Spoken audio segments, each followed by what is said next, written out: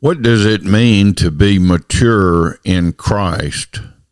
Good morning and welcome to this Follow Him Ministry podcast as we continue our look at Paul's letter to the Colossians.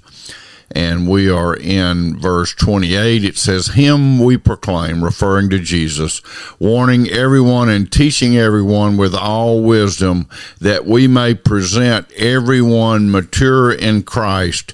For this I toil, struggling with all his energy that he powerfully works within me." Why is it important? That's Colossians 1:28 and 29. Why is it important that we should mature in Christ? If we're saved, that's all that really matters, right? Wrong. That's not at all what ultimately matters. We are not saved primarily to keep ourselves out of hell, but primarily to be in a relationship with God the Father, reconciled to Him through the finished work of Jesus, and to grow up and mature. In a sense, there's a fair comparison, although it's obviously different, that a parent to the child wants to see their child grow up and live a mature life, a successful life, a meaningful life, rather than to be childish and to remain in a more infantile state of mind.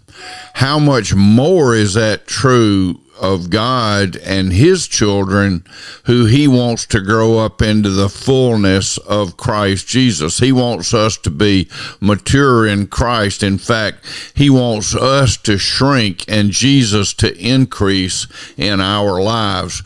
We don't want to be Christians who are still sucking on a pacifier or drinking milk from a bottle.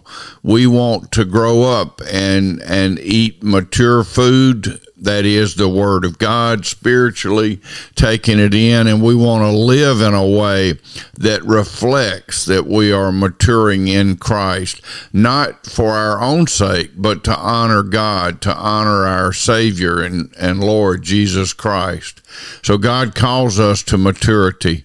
May we live those kinds of lives, trusting in God with all of our heart, knowing that Jesus is the way, the truth, and the life.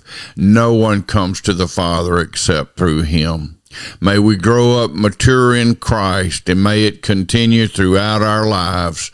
We pray through Christ our Lord. Amen.